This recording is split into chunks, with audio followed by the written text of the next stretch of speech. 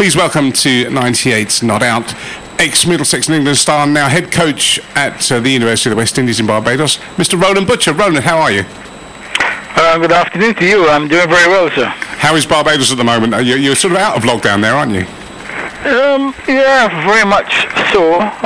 Even though a little bit of concern of late, in the last week or so, there have been quite a number of positive tests, mainly from persons returning. Now the flights have started to come back. Also, a lot of positive tests are coming. People who obviously were stuck overseas and couldn't get back. So the last week or so there has been quite a spike in that, and just really having to keep a close watch on it. You're getting visitors returning now as well. I've seen Wayne Rooney and his family are out there at the moment. Yeah, visitors, I guess they've been pent up for 3 or 4 months, and some people want to just get away and perhaps get to somewhere that hasn't been too badly affected. Yeah, I was supposed to be there in July. I come every year, and we've had to cancel that, which is a great disappointment to myself and my family, who love coming over and spending summertime in Barbados. Yes, also this is the time that my daughter and granddaughter usually comes as well, but that's had to be put on hold. Yeah, it's nice because usually it's a peaceful time on the island. It's not too busy, so we enjoy coming, and then it shuts down for September normally, doesn't it? Absolutely. So let's take you back. So as a young 13-year-old, you arrived in England, and you began a cricketing career. Middlesex, was it straight away Middlesex, or were you playing at clubs when you first started playing cricket in England? Yeah, when I eventually got back into cricket, it really started with Stevenage Cricket Club in Hertfordshire. I managed to play a third 11 game really by accident. Our usual weekend was just really spent playing football in the morning, a whole bunch of kids getting together and playing their own brand of football and rules, etc., and just following one training session on Sunday morning. We were about to leave when some men just turned up to put some stumps on the wickets, and wandered over to our group and asked if any of us would play because there were a couple of men short. So, long story short, yeah, I was persuaded against my better judgment to play, but I played, took a couple of catches, probably got a dozen runs or so, but I guess they were either very short or they liked what they saw, invited me to play again, and very quickly I gravitated to the second 11 and the first 11 also within that first year. So it all really started back in Stevenage as a Stevenage Cricket Club, playing for their first 11, played for Hertfordshire schools, and really my chance came when one of our players in the club, who was also a big football man by the name of Cyril Hammond, he was one of our good cricketers. He was also a manager of Biggleswade Football Club, and he got a position at Gloucestershire County Cricket Club as chief fundraiser, and having arrived at the club, he recommended me as a young talented player that they should look at, and I was invited down to play in their youth team, and I did that for a couple of summers, and then eventually ended up at Lord's and the MCC unprofessional staff in 1970. So that was the route for me. That was quite a Middlesex team back in those days, and I've noticed, just sort of doing a bit of research, that what stood out for me was that you were one of 5 black players in that Middlesex team, which when you compare to the current issues about the lack of involvement from black kids in the UK in cricket, but it seemed to be a totally different story back then with Middlesex, and I don't think it was so much of an issue that the 5 of you were black guys. It was just that you were good players. Yeah, absolutely. I don't think back then there was any real issue. I guess maybe Middlesex were a club ahead of their time, because it's a long time ago actually when that happened, and yes, at times I played when there were actually 5 in the team, 5 black players in the team, which was a good representation. So I don't think we had any difficulty in relation to that. And obviously, since then, there have been a proliferation of black players at Middlesex, and and as I said, no problem whatsoever. Now, you got your Test debut. That must have been an interesting experience for you. You were finally given a cap by England and taken on quite a lively tour of the West Indies. And you made your debut against Messrs Holding, Garner, Croft, Roberts at the Kensington Oval in Bridgetown, Barbados, of all places. How did that feel? Absolutely, yeah. I mean, there's always going to be a tall order. As you know, during that 1980s period, West Indies were extremely dominant, not just against England. I mean, they were dominant in world cricket. They were the number one side with fantastic bowling lineup, fantastic batting lineup, and it seemed that they also caught everything that came their way as well. So you were up against a high-class side. So we were under no illusions the task that we had, and obviously the task for me was going to be even greater because here was a West Indian coming back to play against West Indies. So yeah, it was something we all look forward to, and I think at the end of the series you would perhaps feel that we didn't do too badly. The series was lost 2-0, but I think generally the performances of the England team was pretty good, and we had some 3 or 4 very outstanding performances in various tests. So it was a great opportunity. I thoroughly enjoyed it. Obviously, to have made my debut in Barbados, place of my birth, in front of family and friends, it was a great achievement. Just slightly marred by the passing of our assistant manager, Ken Barrington, who that's right. Had a heart attack on the second day. But I think genuinely it was a very happy occasion. What's it like facing them then? Not many people got to play at international level and face them. How difficult was that as a batsman?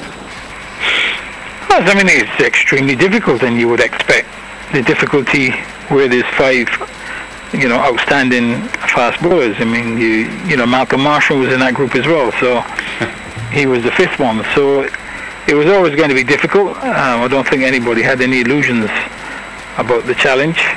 And it's a case that, generally in cricket, most teams would have 2 outstanding fast bowlers, and then they'll have some backup bowlers, so there's a bit of respite. Obviously against the West Indies at that time there was no respite, because when Holding and Roberts came off, it was then Croft and Garner and then back to the other 2, so you knew what you were in for all the time. There was always a criticism of that team that and Ian Botham tells his story that they couldn't have been world class because they didn't have a spinner, but his response to that would have been, where would they have played him? Why did they need a spinner with that attack? Well, exactly. I mean, there were not enough overs left for a spinner. Now, talking of Bajans that have gone on to play for England, let's bring it up to date. And your story is slightly reminiscent of Jofra Archer in that being born in Barbados, but playing Test cricket for England. But your stories are slightly different, and the circumstances are different. And do you feel it's a case of the West Indies letting, because Jofra played for the under-19 West Indian side and ended up playing for England. Do you think that was a case of the West Indies missing a chance, or just opportunities were better in England? How do you feel about that? I think very much missing a chance. I mean, he really wanted to play cricket in the West Indies, and his move really to England was taking advantage of the fact that he's got a British passport, and he believed that he was getting limited opportunities in this region. I guess the crux of that matter was the fact when he was not selected in this team for the Under-19 World Cup, having been the outstanding fast bowler in the regional tournament, which is usually the tournament that they choose the players from to represent the Under-19. So they actually pick a group of players, then they have some trial matches, and obviously as the outstanding fast bowler, he felt he had a chance. In the trial matches, I mean, he didn't do as well as he would like, but I think the fact, really somebody should have thought, well, there is a talent here, and we need to have him in the side. So I think he got fairly upset about that. Then a year or 2 later he had some back injuries which kept him out of the game for a while, and I think eventually, once he was on the mend, he really decided that he's got a British passport, so he will cash in.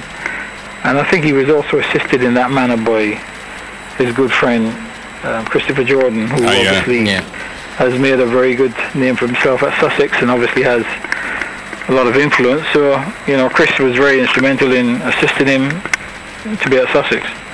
Roland, you're coaching in the West Indies now.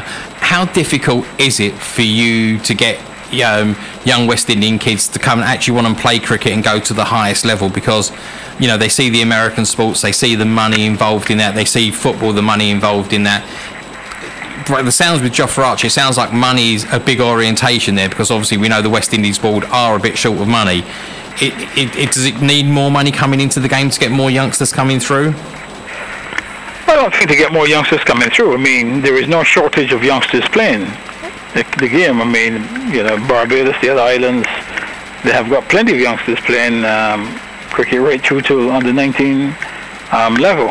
I think that our biggest problem in the Caribbean really starts from that period after under 19, because after under 19, there is no regional tournaments. Hence, the territories don't have a team after that. The only team they have then is the senior national team.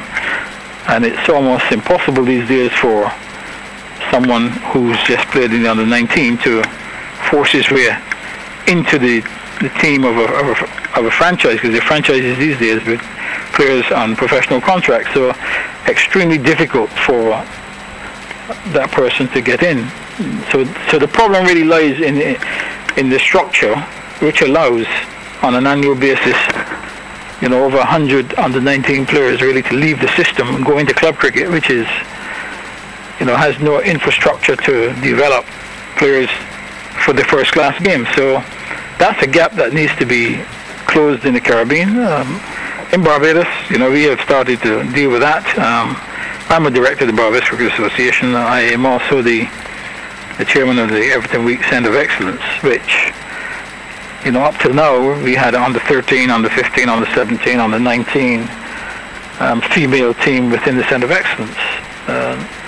Having recognised what I was talking about, I managed to persuade my board to have an under 23A team in our system, so that we keep those guys who are just coming out of the under 19 tournament. So we keep them in the system for another 3-4 years to give them a chance of really pushing to get into the first team. Now, that has to happen around the region. Once that happens, then you're capturing those best under 19 players. You're not losing them out of the game. Right now we're losing them, but you're keeping them in the game. So your question, no problem at all in terms of American sports, because in terms of successful American sports for West Indians, there are not many options. I mean, athletics is probably an area where people have scholarships, etc., but that is more for an education than a profession. And basketball, obviously, world basketball is a hugely desirable sport for people to play recreationally. Generally West Indians are too small for that sport, so there's very little chance of a professional career in that. But there are enough kids out there to satisfy the cricket public and the teams.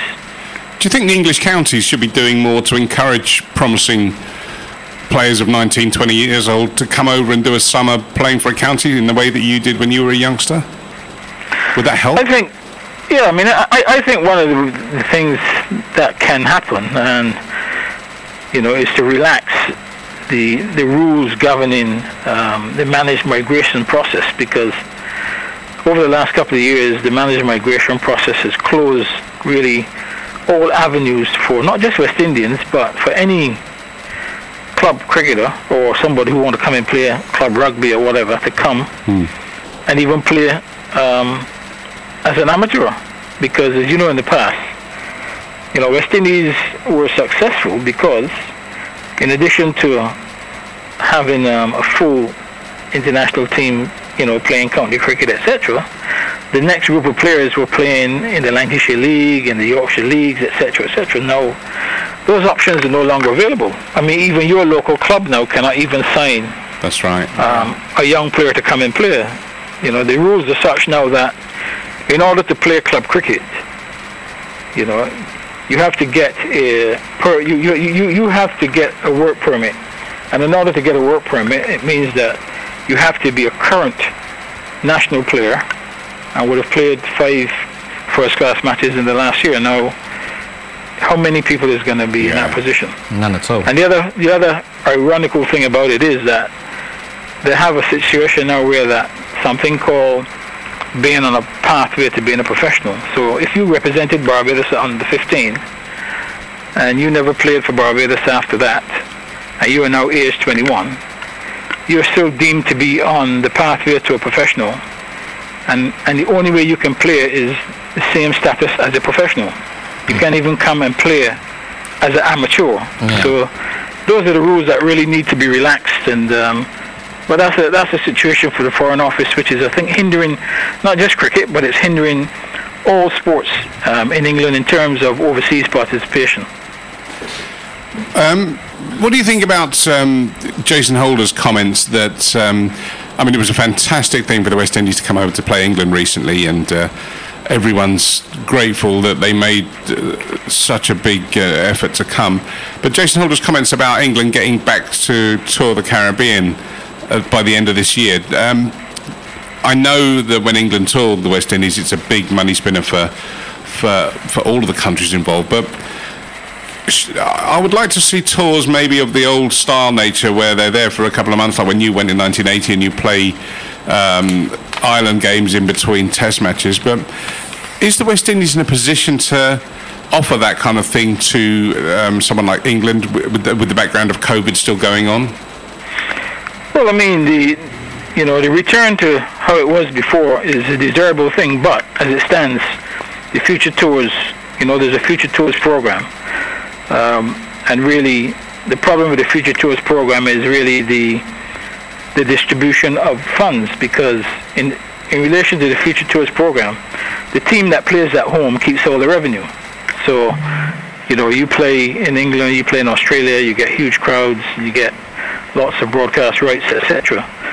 They keep all the money. Now, when you come and play in the Caribbean, the maximum crowd you'll ever get probably is in Trinidad, which is 15,000. Yeah. And they're paying, $5. You can do the maths. There's £100 a ticket here. Yeah, there's no money to be made. So what needs to happen first of all is really the Future Tours program has to be changed to somewhat and go back to the old days where you negotiated with the country that you were going to. You entered into negotiations, and then you were given what you negotiated, and so you got something out of the tour as well as the home team. So this system really is very unfair. The other problem that like West Indies and Zimbabwe and some of the smaller countries have is that the distribution of ICC funds is done in such a way that they're disadvantaged. ICC, as you know, ICC funding comes from T20 World Cup, the World Cup, Champions League, which are global events. And what they actually do is they pool all the teams' rights and sell the rights on the basis of everyone. But when it comes to the distribution, this is where the problem lies, because if you take the next period of ICC funding, which is I think 2016 to or 2018 to 2023, out of the funding, India will receive $409 million. ECB will get 139. The rest will get 128, and then obviously Zimbabwe will bring up the rear at 94. Now that cannot be a fair system, because all that guarantees is that you're going to have 3 very strong teams in world cricket, and the rest are going to be absolutely struggling. And the Caribbean is a very expensive place to do anything, not just to run cricket. So that needs to be changed, and until such time as that is changed, which I don't see it happening in any time soon, because really the ICC is afraid of India. India rules the roost. India now, the IPL now, the IPL is going to be played in the UAE, and they've put on another women's tournament which is affecting the Australian women's Big Bash. So they have got problems to be solved, but until they solve it, expect West Indies and those other teams to occasionally play well, but generally they're going to struggle because they just will not have the finance to do any better. Well, it's something we've covered on the show with we've had Jared Kimber's Death of a Gentleman. It's been highlighted in that, and one of our people, Jyoti Bird, has written a piece as well as writing a piece to cover it. And it is down to India mainly, isn't it? It really is the Indians that need to make the call that they want to benefit the whole of world cricket now. Yes, they need to do that, but I mean, it's India who really fought for this particular position, because India's stance was that out of all the ICC revenues, that they were bringing in 80%, or the rest of the world were bringing in 20%. So they wanted a bigger share. Now, if you look at the system of the NFL in USA, they do the same thing in terms of selling the rights on behalf of all 32 teams. But where they differ from the ICC is that they distribute the funds equally to all 32 teams, which means that each team has the wherewithal to now invest in their team. So you will get most of the teams are going to be good teams because, they're on the same footing. The other advantage that India has in their favor is that, the IPL, and when the IPL is on, there's none or very little international cricket being played around the world, because they allow India to do that. Out of that, India get on average $472 million a year out of that. Yeah. For themselves. The ICC gets nothing, and the only countries that get anything out of that is if you have players. If you say, for instance, Barbados had 2 players in the IPL, there's something called release fees, which they will pay the West Indies a percentage in release fees, but then the West Indies board will have to split that between themselves, between the Barbados Cricket Association, which would be the Barbados Players Association, and the local club that developed the player. So it's split 3 ways. So at the end of the day, there's no money really. No. And that is the only thing that IPL does around the world. Yeah. So that, right now, it is hugely unfair to the other teams. It's going to be a hell of a mountain to climb to change it as well. I mean, there's a lot of people talking about this, and it seems to be a real concern in the world of cricket, and as you say, across a wider spectrum as well. I just don't see it, and you make the point correctly that India wanted this situation, so it's going to be very hard for them to try and sort of give way on it.